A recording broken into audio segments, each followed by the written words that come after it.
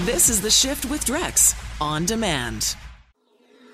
Welcome to the Shift Daily Podcast. I'm Shane Hewitt. It's a daily bite-sized morsel of our 4-hour middle-of-the-night program. Make sure you subscribe, rate, and review the show, and share with anyone you like. Get it on Apple Podcasts, Google Podcasts, Spotify, and CuriousCast.ca. The Shift Daily Podcast starts right now. Should we do some RUOKs now? I think this seems like a good time to are we okays? Are you okay? Are you okay with getting up close and personal with a black leopard?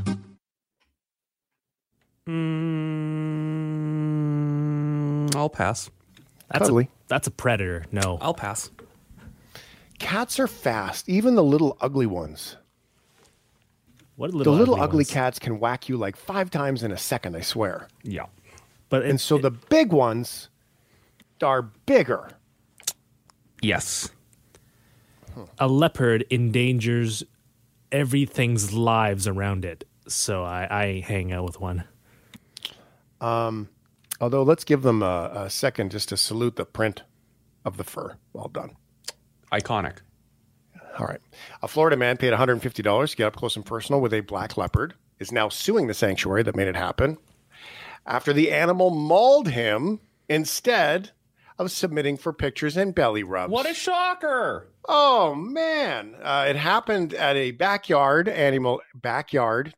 animal sanctuary in Davie, Florida at the end of the summer, according to a report from Florida Fish and Wildlife Conservation Commission.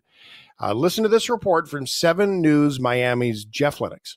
This leopard, according to wildlife officials, left a man with gruesome and graphic injuries after an animal attack in Broward County. An incident report by the Florida Fish and Wildlife Conservation Commission states 50-year-old Dwight Turner's scalp was hanging from his head and his ear was torn in half after being mauled by a black leopard. That's according to a written statement by the victim's wife. This is a picture of Turner's head bandaged, covering his wounds. The FWC report says it happened on August 31st at this home in Davie, owned by Michael Poggi. That's all I need, a couple pictures of the cage and the animal.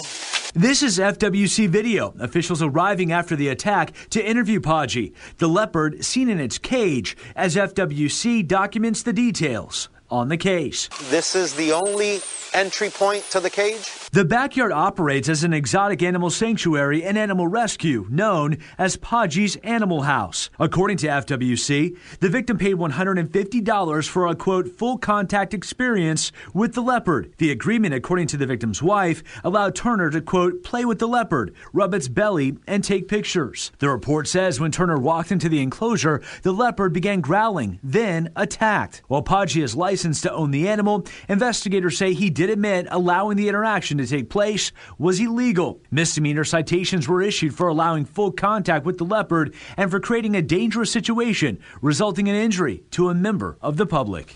Jeff Lennox, 7 News. You know what I find really interesting in the comparison between America and Canada in that story? We talk about, hey, are we allowed to have a chicken in our yard? Yeah. And in this story, this is a backyard exotic animal exhibit. That's the difference, my friends. Are there no waivers in this story? Like, I would assume you would have to sign a waiver before you enter this backyard and roll around with an animal. The second the cat starts to growl, you get the F out. Yeah, I just wouldn't be there.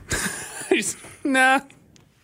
Not for me. You bring that up, and it reminds me. There's a great story that's I believe it's just kind of concluded on the West Coast in North Vancouver. There's been a year-long court battle about owning pigeons. You know, not panthers or exotic, but pigeons. There was a gentleman last year who I remember. In North Vancouver, you were formerly allowed to own pigeons, and a neighbor complained and said the pigeons are noisy and whatever. So the city of North Vancouver passed a bylaw saying no more pigeons. But here's where the fun begins, is the person who filed that complaint was a North Vancouver city councillor. Oh. And so that, set off an entire year, multiple lawsuits, independent investigations, about whether or not this ban should be upheld. And just last month, it has been overturned again because they figured, you know what? Let the man have his pigeons. It's good for everyone. Like, if one neighbor is always going to complain about everything. There's always going to be one neighbor who complains about every single thing that you do, and that shouldn't be the bar by which we make, our bylaws or our laws. Because one person says this is annoying to me, when no one else has said anything about it. This is the world, though. It is the world. Always that neighbor. Everyone's got that neighbor. Like everyone's got that drunk Uncle Bob, man. Everyone's got that neighbor. Drunkle Bob. Yeah, Drunkle. Drunkle Bob. It's the way that it goes. Hello, I would prefer a white cougar, not a black leopard, LOL. I don't know what that means. 877-399-9898. I think that you're crazy. I mean, we've been to a place where they do the bears, where the bear sits behind you and waves. But the only thing that really keeps the bear out of the way there is like a wire, electric wire, one little wire. And then the bear keeper, these are the kind of bears that show up in movies, right? The acting bears. And the guy's got a shotgun, like he's got a rifle right there with him. But I have a picture of kids of my daughter's birthday party sitting in front of a waving bear. And in hindsight, I'm like, whoa, that probably wasn't a good idea. But there's that. And then there's, a panther. Yeah. There's a leopard. Hey, there's little Timmy. Literally a wild predator who there's no real supervision in the way that there would be in the instance of the bear image. It just, I don't know, man. And $150 too. Like, is that all you value your safety at? $150? Just get pictures. Got to feed the gram, man. gotta get pictures of me rubbing this wild animal's tummy. I don't know, man. And then in the mountains, all along the mountains in Alberta and BC, people pull over and they get their pictures when they see bears and elk and stuff on the side of the road. They try to take selfies with the animals. Oh, no. And not thinking that they run fast. I've never left my vehicle when presented with that situation. I've definitely pulled over and, out the window kind of shot a couple pictures and then continued driving, but I am not going to step out of the vehicle and risk anything. Like I don't know. It's not worth it. I don't think it's worth it. This is the Shift Daily Podcast. I invite a guy named Mark from Calgary to call into the show. This is why. Mark says, kind of weird that you start talking about the U.S. election, take one call from a caller, then totally change the subject to some bullshit. If you took your show serious, you'd be taking calls for at least a couple of hours to get real conversation going. Get off the air, you low energy bum. Well, I'll tell you what, Mark, phone. Don't be a wimp and call in. Drive-by texting doesn't do anything. I'll tell you what, though. The reason why we took one call was because that's what we had. We had one call there. And this was our regular scheduled piece. So, you know what? The thing is, for me with this, is I often don't acknowledge. I will always reply, but I don't acknowledge these kinds of drive-by insults. Because you know what this is? It's just like the internet. You go ahead and hide behind your text message. And you judge the person who actually called in and had conversation. Just sit there. You're just like the old guys on the Muppets sitting up in the balcony. Get in the game. Use the phone number, 877-399-9898. I don't care if we agree. I don't care if we disagree. I don't. I'm not here to agree. I'm not here to make anybody believe what I believe. We're just here for good conversation. So if you want to do it, feel free to phone. I would love it if you did just that. In the meantime, we will continue with Are You Okay? I believe that this is the part that Mark called the bullshit part of the show. Checks out. All right. Are you okay? Are you okay with a restaurant saying that they felt hurt by the way a customer ate their pizza? They felt hurt? Did they burn the top of their mouth? What is this story? I take full credit for this one. Oh, man. Okay, well, then you're going to have to explain how which it's funny, by the way, the photo. The photo really does it justice, and I'll tweet that out here in just a second at Andrew But Worse. And you can also make fun of me for my stance on whether or not we should be having Halloween parties. Come at me. Come at me. It'll be fun. There's people who like to eat the crust of the pizza, and some people do not. That is the reason why that often restaurants give you a little bit of dipping. Is it dip? A dip, and the restaurant took the photo of the plate. It was in the UK. They took the photo of the plate of the pizza and how it was eaten, and it was eaten. Everything was cut with a fork and knife, except for the crust, and it was all intact. A perfect ring on the plate. Yeah, the photo is disconcerting, to say the least. So just imagine, for those of us who maybe aren't, keen on immediately getting on Twitter and looking at this horrible, horrible, horrible site. It's a fork and a knife in the middle of a plate, and the edges of the pizza crust are the only parts left. The entire actual pizza part of it is gone. Just the edge of the crust. And the place that does it's called Honest Crust Sourdough Pizza. It's a restaurant in the UK. Tweeted out saying, 2020, why do you want to hurt us so much? I wonder if it's because they're sourdough restaurant. And maybe they put a lot of pride in the pizza crust, I mean, and here's the thing that, this article actually brings out here. The crust is the whole part of the dough. It's not just the edges. So whoever this was, they enjoyed the crust enough to, eat the bed upon which the delicious pizza toppings were. They didn't like just the doughy parts, though. Huh. I don't know. It just kind of makes me a little bit sad. Do you like the crust? You a crust guy? Yeah. I'm ordering a pizza. I'm going to eat the whole pizza. It's good. Or I'm going to eat whatever they give me. I just retweeted the image directly from the Honest Crust sourdough. It's have a look. It's disconcerting. All right, take a little look. I don't think I've ever I've seen some pizza faux pas in my life. I've seen people leave the crust off. Kids will leave the crust off, and that's fine because as a kid I was like, I don't want the crust. There's no pizza sauce on it. I've seen the worst kinds of possible dips used for pizza crusts. I've seen questionable methods of eating the pizza, but I've never seen this before. Just a ring of pizza crust just left behind, neatly cut away. The pizza-y parts of the pizza are gone, but the crust is there. It's creative. It just kind of makes me sad. It's pretty creative. Okay, are you okay? Are you okay with pole dancing Halloween displays? Yes. Yep. Day after Halloween. I'm absolutely. And I know this is, a Halloween holdover, but I saw this and I couldn't resist. This was too good. If I wasn't a parent, I'd be fine. But if I was a parent, then you'd be up in arms about as the block community. You're like, what is this? And raise a ruckus. You never know. You might have all the mums and dads standing around the 1 yard. Going, wow. Tipping a drink. All right. A Richmond, Texas woman was asked by local homeowners association to take down her display of skeletons. Here's the story from KTRK News Channel 6. It's a skeletal strip club, but the homeowner, Angela Nava, says it's hardly X-rated.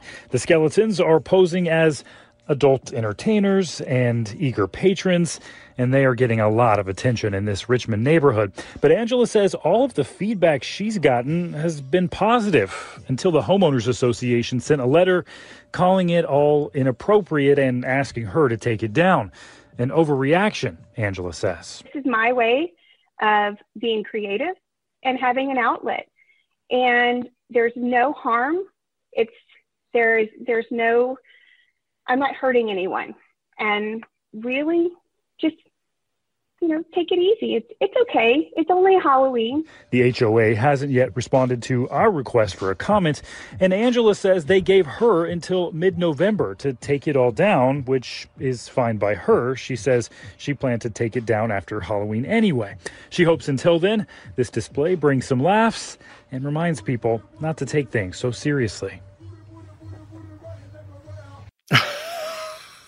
I left that tail of music in there just for the effect. You're welcome. Miss New Booty in the background. Oh, man.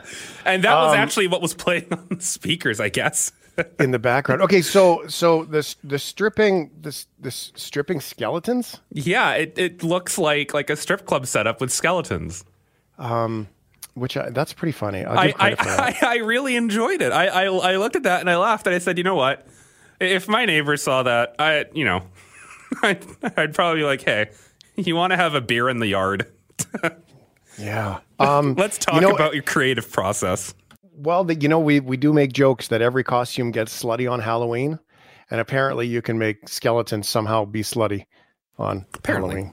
Apparently. All right. Speaking of Halloween, here we go, Andrew. Now's your time. COVID-19 numbers are up. Gatherings, right? And then, of course, there's the new 10 o'clock shutter down time in BC for the bars. So Halloween, partiers, Granville Strip, let's light it up. That's kind of what happened. Here's Grace Key with the report once again. Clearly no social distancing on Halloween night along the Granville Entertainment District.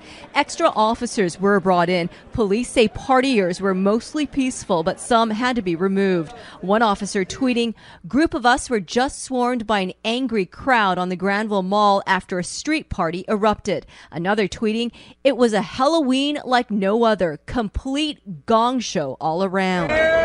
Vancouver police say their response needs to be reasonable and proportionate to what they're faced with, adding physically attempting to disperse the alcohol-fueled crowd or issue tickets wasn't appropriate. Although there were a number of occasions where the police were met with hostility from the crowd, our officers maintained a professional and balanced approach. The Alliance of Beverage Licensees argues the 10 p.m. last call order and shutdown of nightclubs isn't stopping crowds from gathering. Allowing us to get at least several thousand of them inside reduces the number of people on the street at any given time and makes it a lot easier for the police to deal with staggered crowds who are coming out of establishments, right? It's purely unfair. It's unfair. It just doesn't make sense. Chit Chat Burger Bar on the Granville Strip hired extra security on Halloween night, and the owner says he may be forced to shut down soon. Inside we follow the rules, outside no rules, no social distancing whatsoever. So for us restaurants to be penalized, Dr. Bonnie Henry, please let us. We're going to go out of business soon. Police say there were a number of arrests for minor offenses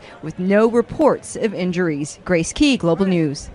All right. So on Twitter, Andrew Ferreira had a few things to say about this. I'm not even going to ask if this is "Are you okay?" For this one. I've got a couple of contributions to throw in there too. So where do you land, Andrew? How did this one come up for you? Because, you were sort of down and around. Yeah. So for those not in the know, the Granville Strip is just the unofficial name of a part of Granville Street, which is one of the main streets in downtown Vancouver. Now, the Granville Strip is lined with concert venues and restaurants and bars and nightclubs, right? It's kind of party central when things are normal and not pandemic-y. And so last night I'm doing my job, and where the studios for Global News Radio in Vancouver are, they're kind of right at the intersection of Georgia Street and Granville, which is one of the major downtown intersections. And from the vantage point of the building, you have a clear shot down Granville through the Granville Strip. And as I was going to get a coffee last night about 10 p.m. Pacific, I looked out the window and there was a lineup of cars going, I want to say maybe 8 or 9 blocks down the street trying to, drop and pick people off. And there were literally crowds of people in the street, not, in small groups, but like a throng setting off, fireworks. And my first thought was, it's Halloween. Okay, that's fine. That happens. And then my second thought is, wait, global pandemic. Not sure I like that. Not sure I like that. So I got pretty steamed. And as footage of this started to come out, all of the local news, broadcasters in Vancouver picked up on it and started tweeting out about it. Throughout the night, we in the studio have a kind of a monitor that shows what's trending on globalnews.ca. And throughout the night, the footage of what was happening in downtown Vancouver started to trend really high. And so I was like, you know what? I don't know how much more of this I think is good for, us as Canadians, not even as people, to continue to, give a tentative green light to. We've been told, numerous times, don't do what you're doing right now. We're not going to, lock you in your houses and stop you from going out, but we want you to take responsibility as adults, as people who may or may not have parents, grandparents, friends who are immunocompromised, who could be dealing with other problems, who could face a higher risk of contracting COVID-19, and not just contracting, but possibly being incredibly ill or, God forbid, dying from it. And to see that happening after, weeks of cross-country narrative being to not do Halloween parties, just don't do it. Like, it's 1 year, it sucks, none of us like this, but for the good of all of us, don't do it. And to see, literally hundreds of people, with party buses and limos lined up down Granville Street, taking people back. And you better believe me, those party buses and limos aren't social distancing. It just seems to me like this is the perfect firestorm for something to go completely out of control.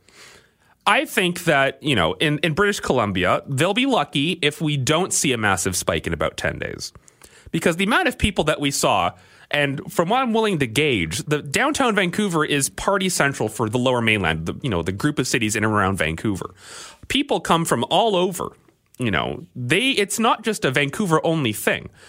They come from 4 or 5 cities away, an hour and a half, drive, to hang out because downtown Vancouver on Granville is party central.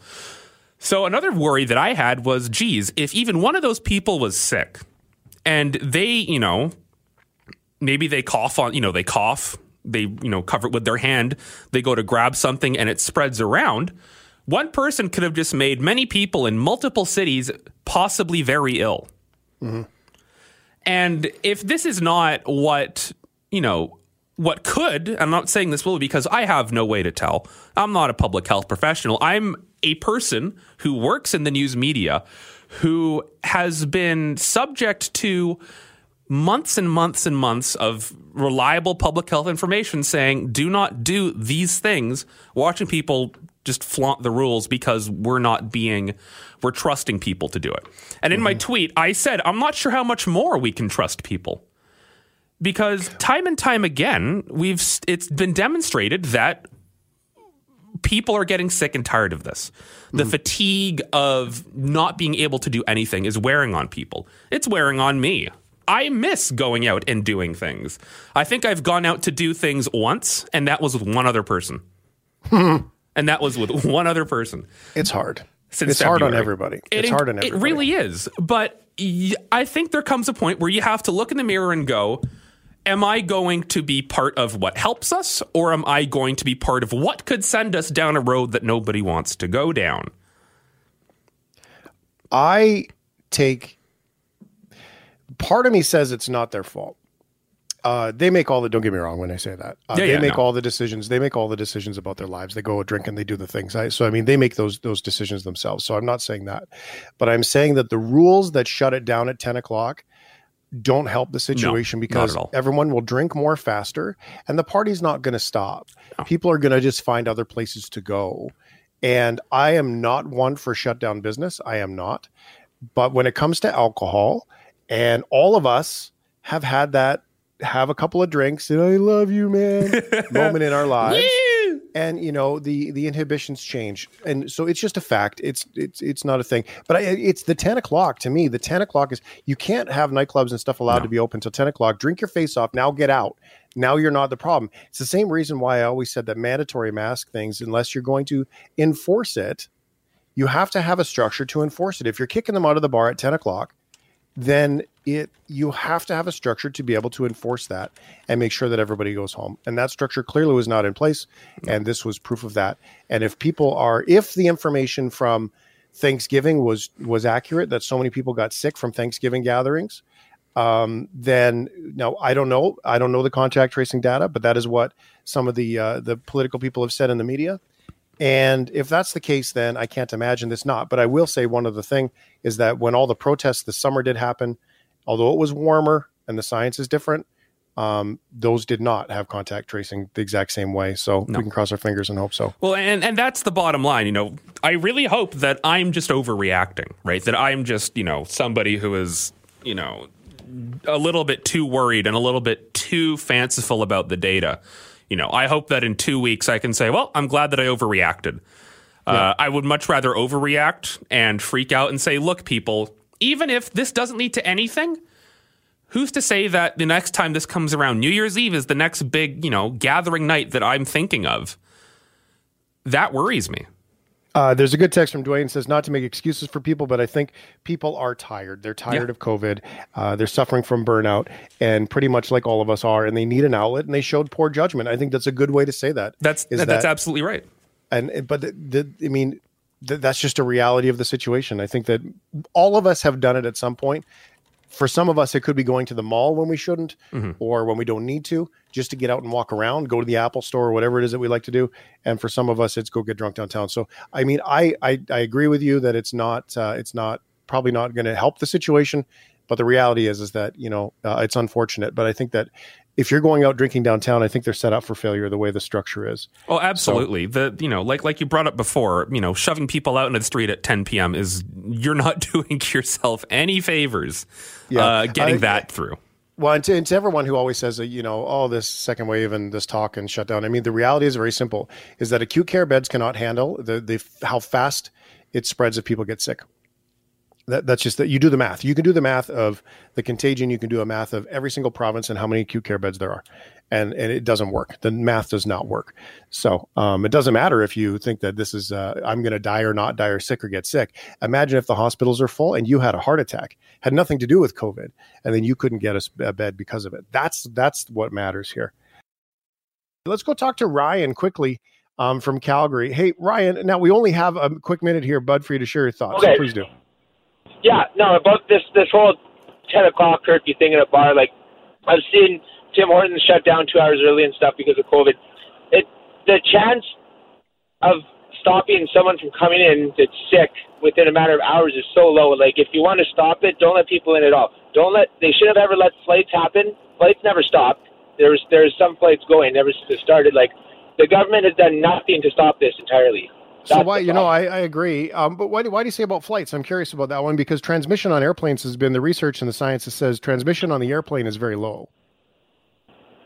But there were flights coming out of China for business trips where this international flights. It's different. It's just different. Sorry, the detail matters in that one. So thanks for that. And right. You're right. There have been daily flights coming out of China into Toronto, right? Yeah, like they never did anything to stop it completely until it was too late. Yeah. Does it bother you? Do you feel worn out with it all, Ryan? No, I mean, I go out and do my, usual stuff, like grocery shopping and stuff, and to work, but I usually just stay home and play my video games, so I'm not really bothered by it. Yeah. I just find it tiresome. I look forward to the days where just I'm every tired of step hearing of the about day. it. What's that? I'm tired of hearing about it pretty much, but yeah. Yeah. Well, you know what? I am too. And I appreciate you saying that, because, sometimes we talk about it and sometimes we don't. And sometimes we step away from it. And then there's a story like this comes up, which is interesting conversation anyway. So thanks, Ryan. You have a good one. Yeah, you bet. Okay, bye. Take care. All right. Thanks for listening. 877-399-9898. Ryan's got some good points, man. Some very good points. It also doesn't make sense to me that the drive across the border is closed, but yet you could fly to the States if you want to. I mean, I guess it makes it less convenient and easy for people to come across. But the reality is, unless you're an essential worker or Canadian, you can't do it anyway. So I'm not quite sure how that even jives, really, I guess I just don't get that part. I don't get it, how you can fly across the border and everything's fine, and fly back and then isolate and you're good, but you can't drive across. Although the pilot project in Calgary that's happening right now is interesting about the immediate testing and what kinds of things could be changing there, right? I mean, that could be our future. So, yeah. Rob says, when I was 18, I thought I'd be dead by 35, and that didn't bother me. Young people can be very narcissistic even without realizing it. If you know what, to your point, Rob, I don't know if it's narcissistic. I mean, there's a level of a lack of self-awareness there, a naivety, if you will. But there's also this, when I was, 22, there's no way I was following the news. I didn't know about tornado warnings until I saw a big storm, right? Like, you didn't worry about the weather. You just went and did what you did. And so I think there's just an age thing where, I just remember I didn't ever follow the news back then. So I don't know what it is, but you have a good point. This is the Shift Daily Podcast. We have a special guest joining us who's not usually with us on this day. We woke him up from his slumber to come hang out with us. Steve Stebbing, normally What the Hell Should We Watch This Weekend, joins us here on the Sunday night. Hey, Steve. Hello, Shane. It's good to see you on a Sunday night. And yes, I'm tired. This is not my usual time. Yeah, I know. You can only stay up so many nights a week. Right. The news this weekend was heartbreaking. I thought of you, Steve, because Sean Connery passed away. It looks like he's been sick for a little while. Not many people really knew. And some sad news. So I thought, what a great guy to bring on so we can learn a little bit more about Sean Connery, stuff we might not have known, and maybe tribute to a couple of his coolest performances too. Mm-hmm. Yeah, this is a big one because I mean, when legends of this caliber pass away, it definitely makes you pause and remember the great movie moments that you got out of that actor. And yeah, I mean, we really didn't know much about what was going on with Sean Connery. He's been retired from film since 2003's League of Extraordinary Gentlemen. And I mean, aside from, I think he was like spotted at like Wimbledon or something like that a handful of years ago. He was just like a spectator because he's a fan of the sport and everything. Honestly, I mean, he has been very quiet. Like, we haven't seen him. It kind of reminds me of Gene Hackman. We haven't seen Gene Hackman in a long time either, since he retired and has been out of the Hollywood spotlight and everything. But I think that's exactly what retirement is. It's just like finally being off the radar, not being followed by paparazzi and all that stuff. Well, and be able to just sort of take a break and maybe live a life. I mean, he was 90 years old when he passed away. And when you do the math on that, he was born in 1930. I mean, that's a remarkable notion because we've just known him for so long to be part of movies, to think that he was born in 1930. I have a hard time even considering that he was 90 years old. I mean, it was 1989. He was the sexiest man alive for people, right? So that doesn't seem very long ago. No, what an era too, where in 1989, he's getting voted as the sexiest man alive. And even at that age, like, I mean, like, I think at this point it would be comparable to, well, Clooney maybe, but Clooney's even younger than that. So yeah. Well, Clooney could probably be one of the next, really, that falls into this category. He was also sexiest man of the century. Yeah, I mean, it's amazing. His first name is actually Thomas. Yes. I didn't know that until I started doing some research this weekend. So let's go backwards in time. James Bond is really the anchor piece of his career. He did that for almost a decade, I reckon. Yes. And so let's go way back in time, Steve, and take us on a trip with Sean Connery.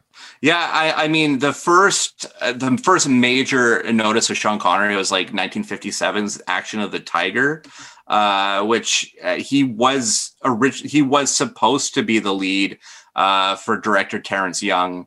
And he fought for him to be the lead, and the studio would not back it, and it ended up being this guy named Van Johnson, who's incredibly wooden in the movie and lacking the charisma that somebody like Sean Connery could bring to it. But it would be really notable because Terrence Young would go on to direct films like Dr. No, Thunderball, From Russia with Love, all with Sean Connery playing Bond in this one. So it would be kind of like a formative piece to Connery's career and kind of start him on the roll to all like very quick superstardom. I mean, if you think about it, 57, only a handful of years later, he steps into that James Bond role, which would make his career. And I mean, this is a guy who had so many different eras within his career anyway. So this just really kicks off the first part of it. Well, one of the cool stories that I had read about Sean Connery was that in his 20s, he basically had started working backstage at a theater to be able to make ends meet, right? Make a little extra money. And then he heard about auditions and then decided to go, which is kind of an interesting notion that it's possible that he sort of stumbled his way into this career that he had and where it goes. So that's a long time. James Bond films, where do we go there? Do you have a favorite? Do you want to start on the James Bond, or do you want to save that? Yeah, no, I mean, this is the next logical place to go is the James Bond movies. And I mean, I love Dr. No. Dr. No is a movie that I mean, with this new No Time to Die coming out with Daniel Craig, it's kind of, I think elements of it are going to be re-explored. So it is such a huge part of the James Bond series, Dr. No. And Goldfinger, I mean, it's iconic. iconic. Even the Shirley Bassey theme song, like it all sticks in your brain. For me, though, it's From Russia with Love is probably my favorite of the Connery films. The gadgets are all there. The storyline is just such a killer little Bond story. And I think by this point, because this is his second movie, he's like really stretching out his legs in the role finally. And and this is where we really start getting that James Bond feel. And I mean, every other performance of Bond by each different actor all owes it, I think, to this second film.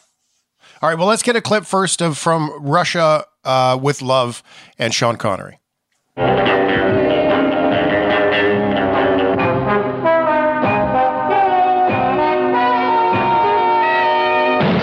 Only the second James Bond thriller could be more exciting than the first.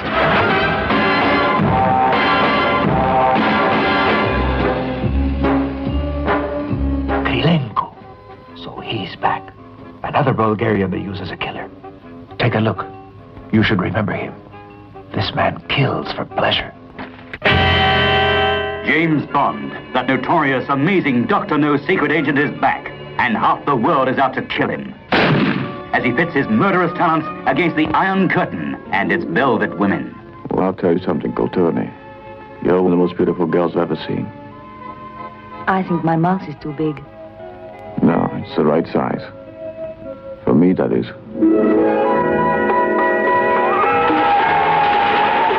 From Russia with Love comes Tatiana, bait for the trap. From Venice to Istanbul, from Paris to London, Agent 007 cuts an inimitable path through the palaces and boudoirs of espionage.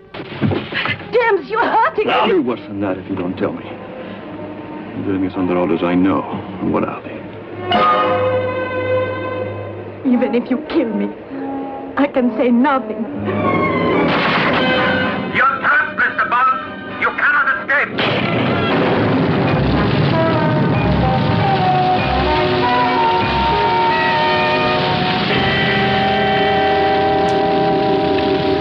The other one that you said there, Steve, was Goldfinger. Goldfinger has that sort of epic. I mean, the name Goldfinger is just synonymous with Sean Connery and James Bond. I mean, those really are the ones that stick out, aren't they? Yeah, I think even if people who are just kind of fleetingly knowledgeable about James Bond, also depending on age and everything, this is one of the movies that they're going to pick up on. I think beyond any of the other ones, except for maybe like the Brosnan, like Golden Eye, just because the video game phenomenon with that one, and maybe there's music, lots of music, made that one big too. Absolutely, and Shirley Bassey was a huge part of the draw to these Bond movies. But I think the craziest thing is, even though it's been so long since Connery started off this whole franchise, when it comes down to it, he's still kind of the first name you think of when it comes to the character, young or old fan, honestly. Yeah. All right, let's get a clip from Goldfinger and Sean Connery's James Bond. This is gold, Mr. Bond. All my life I've been in love with its color, its brilliance, its divine heaviness. I welcome any enterprise that will increase my stock, which is considerable. I think you've made your point, Goldfinger. Thank you for the demonstration. Choose your next witticism carefully, Mr. Bond. It may be your last. The purpose of our two previous encounters is now very clear to me. I do not intend to be distracted by another. Good night, Mr. Bond. Do you expect me to talk? No, Mr. Bond, I expect you to die. There is nothing you can talk to me about that I don't already know. So not only with James Bond, Steve Stebbing, Indiana Jones is kind of when he kicked into that dad mode. Yep. Right? He got into that super caring actor that was kind and soft, still confident and really powerful, but he really settled into that more soft dad role, hey? Absolutely. And it's really funny that you say that too, because Indiana Jones and the Last Crusade came out in 1989, that same year that you said that he was the sexiest man alive and everything, right, where he's playing dad to Harrison Ford in one of my favorite performances of his entire career. But it's really cool for him to join Spielberg for a movie because, spanning the time that he left the role of James Bond through the 70s and 80s, this guy was like a genre film actor, taking some serious risks in making some really interesting movies.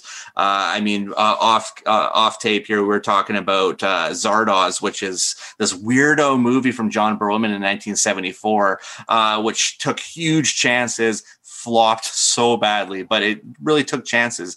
Same year, he stars in Murder on the Orient Express, which is, Agatha Christie, like classic mystery stuff. But through the beginning of the 80s and everything, he had Outland, Time Bandits, Highlander, The Untouchables, and then this plum role in Indiana Jones, which seems like it was made for him and almost made for, like, Spielberg almost made that movie for dads and sons to go to. My dad brought me to go see the movie, and it's one of those cinematic memories that will always be like cherished. Like, it'll be like in that top 10, top 20 movies that I saw, because I'll remember that experience, and that the movie and Sean Connery's performance in it that's the whole tether to it, Yeah, Sean Connery and Indiana Jones. Here's a clip.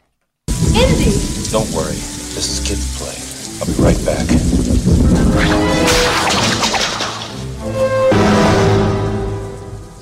Junior? Yes, sir. It is you, Junior. Don't call me that, please. Well, what are you doing here? I came to get you. What do you think?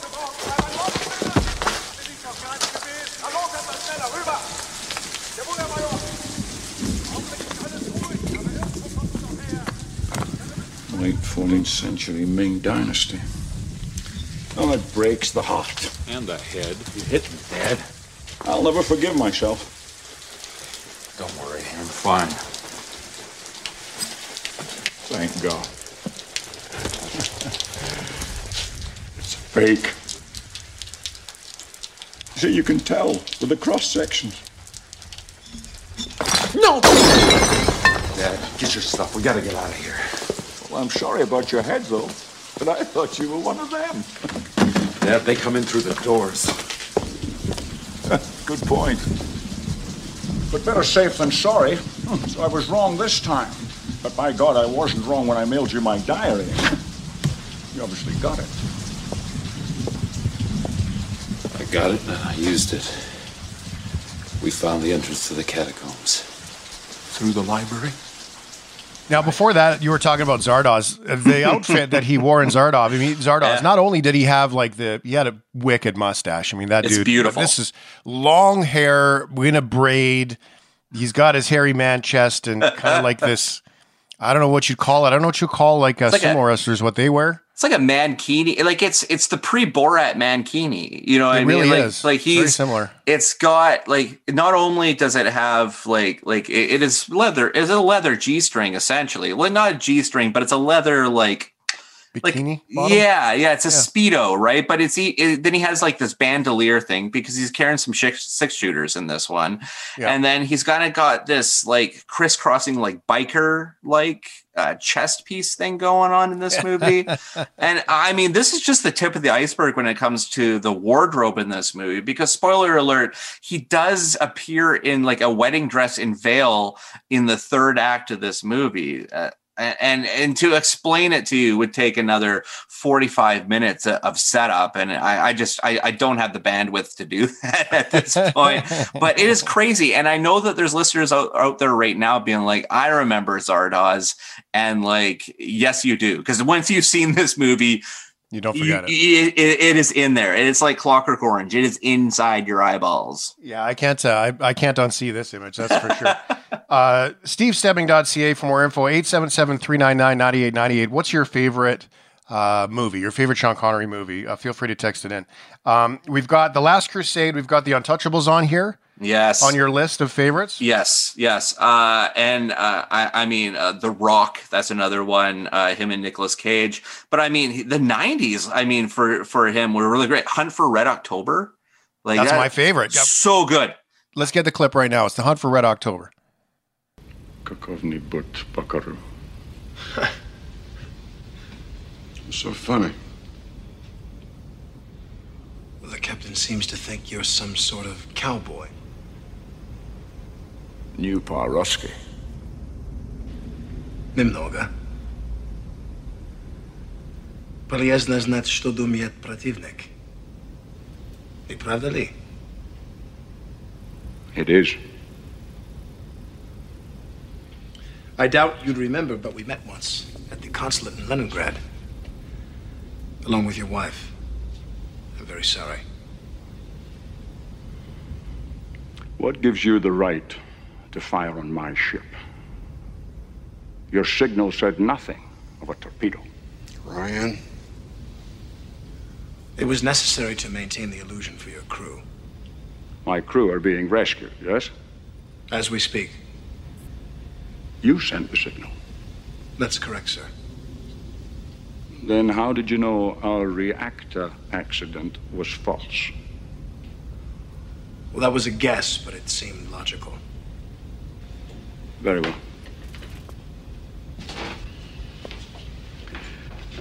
I present you the ballistic missile submarine Red October.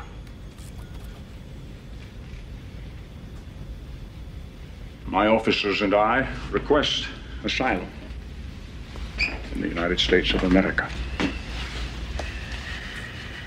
It's a pleasure, sir. Bart Mancuso, USS Dallas. Torpedo! The Americans are shooting at us again. Pitch is too high. The torpedo's rush. Yeah, that was my favorite one that I was so excited. I mean, I can watch that movie again and again and again. Every time it's on TV, they like stretch it out to 9 hours. Oh, for sure. And if you think about it, we're talking about how Connery just by him appearing in a movie can elevate something. Tom Clancy wasn't really a thing yet.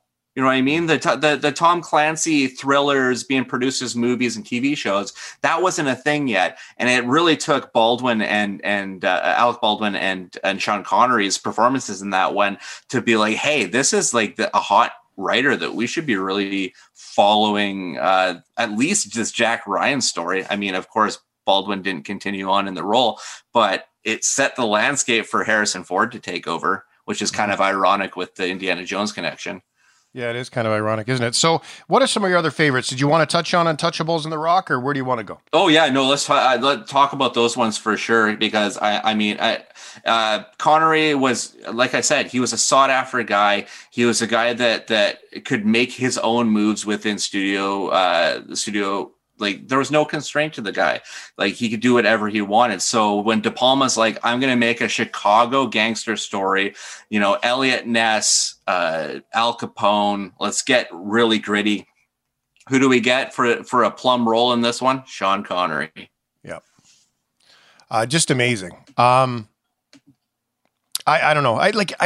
We often don't think about the depth to which these guys have been on in these movies, right? But when you start to really go, and I always hate these conversations, by the way, because we don't compliment the guy when he's alive. No. And we always wait till they die, right? Yeah. So, I mean, it's one of those things that it's like, well, we probably should have done this while he was alive. Well, but here we are. But I mean, he did get his due for this one because he was nominated for Best Supporting Actor that year and he won it. So, I mean, this was pretty much the one time where we were going to give Connery exactly what he deserved. And I mean, it's an iconic role. It is such a brilliant role. And if you think about that year that he was up against Denzel Washington for Cry Freedom, he was up against Vincent Gardenia for Moonstruck, Albert Brooks for Broadcast News, and Morgan Freeman for Street Smart. Just that grouping of actors who probably all at some point in their career looked up to a Sean Connery performance in their lifetimes. I mean, it would have been highway robbery if he didn't win that year. Yeah. Yeah, I mean, you talk about him in the studio, though. Can you imagine if Sean Connery would say that he wanted to do something? I mean, who says no to Sean Connery? No, Sean Connery says no to you. Yeah, exactly. And I mean, it's funny that he was just an actor's actor. He wasn't looking to aspire into jumping into directing anything or writing anything. He just, he saw a role he liked, or if he was approached by a role he liked, he would just take it on. And I mean, even as a producer, he only has 10 credits to his name. So, and I mean, this didn't come until like the early 90s, really, when it started. So, I mean, he was just really interested in showing up, doing his thing, and getting the hell out of there. Yeah. And being badass in the meantime. Absolutely. Michael Bay has sent his comments out, saying, this guy was a legend. There's all kinds of different, directors, that have done that. But let's get a clip here from The Rock. Thought I'd been in the service a long time. Name and rank, sailor. Well, it's Army, actually. Answer the question and address him as General Sir. Captain John Patrick Mason, General Sir, of Her Majesty's SAS. Retired, of course. You're a long way from home, Captain. How the hell are you involved in this? Oh, I have a unique knowledge of this prison facility. I was formerly a guest here. Did they bother to tell you who I am, why I'm doing this, or are they just using you like they do everybody else?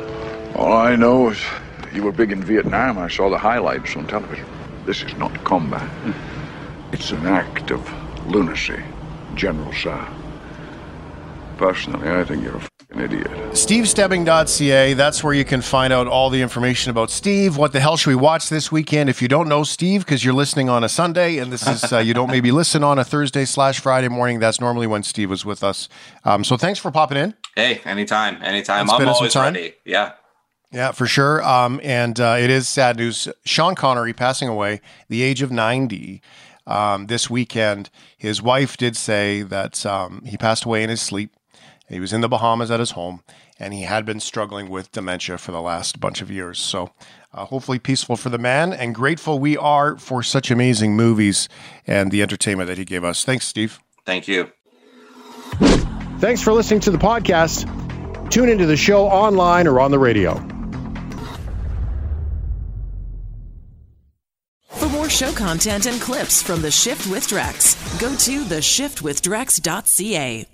Canada may be known for its landscapes and friendly people, but beneath the surface lies a darker side of crime, history, and the paranormal. Since 2017, the award-winning Dark Poutine podcast has explored the shadowy corners of the Great White North and beyond, delivering chilling tales from a uniquely Canadian perspective. Hosted by Mike Brown and Matthew Stockton with over 300 episodes and fresh releases every Monday, Dark Poutine is your weekly ticket to the creepier side of Canada. Listen to Dark Poutine on Apple, Spotify, Amazon Music, or wherever you get your podcasts.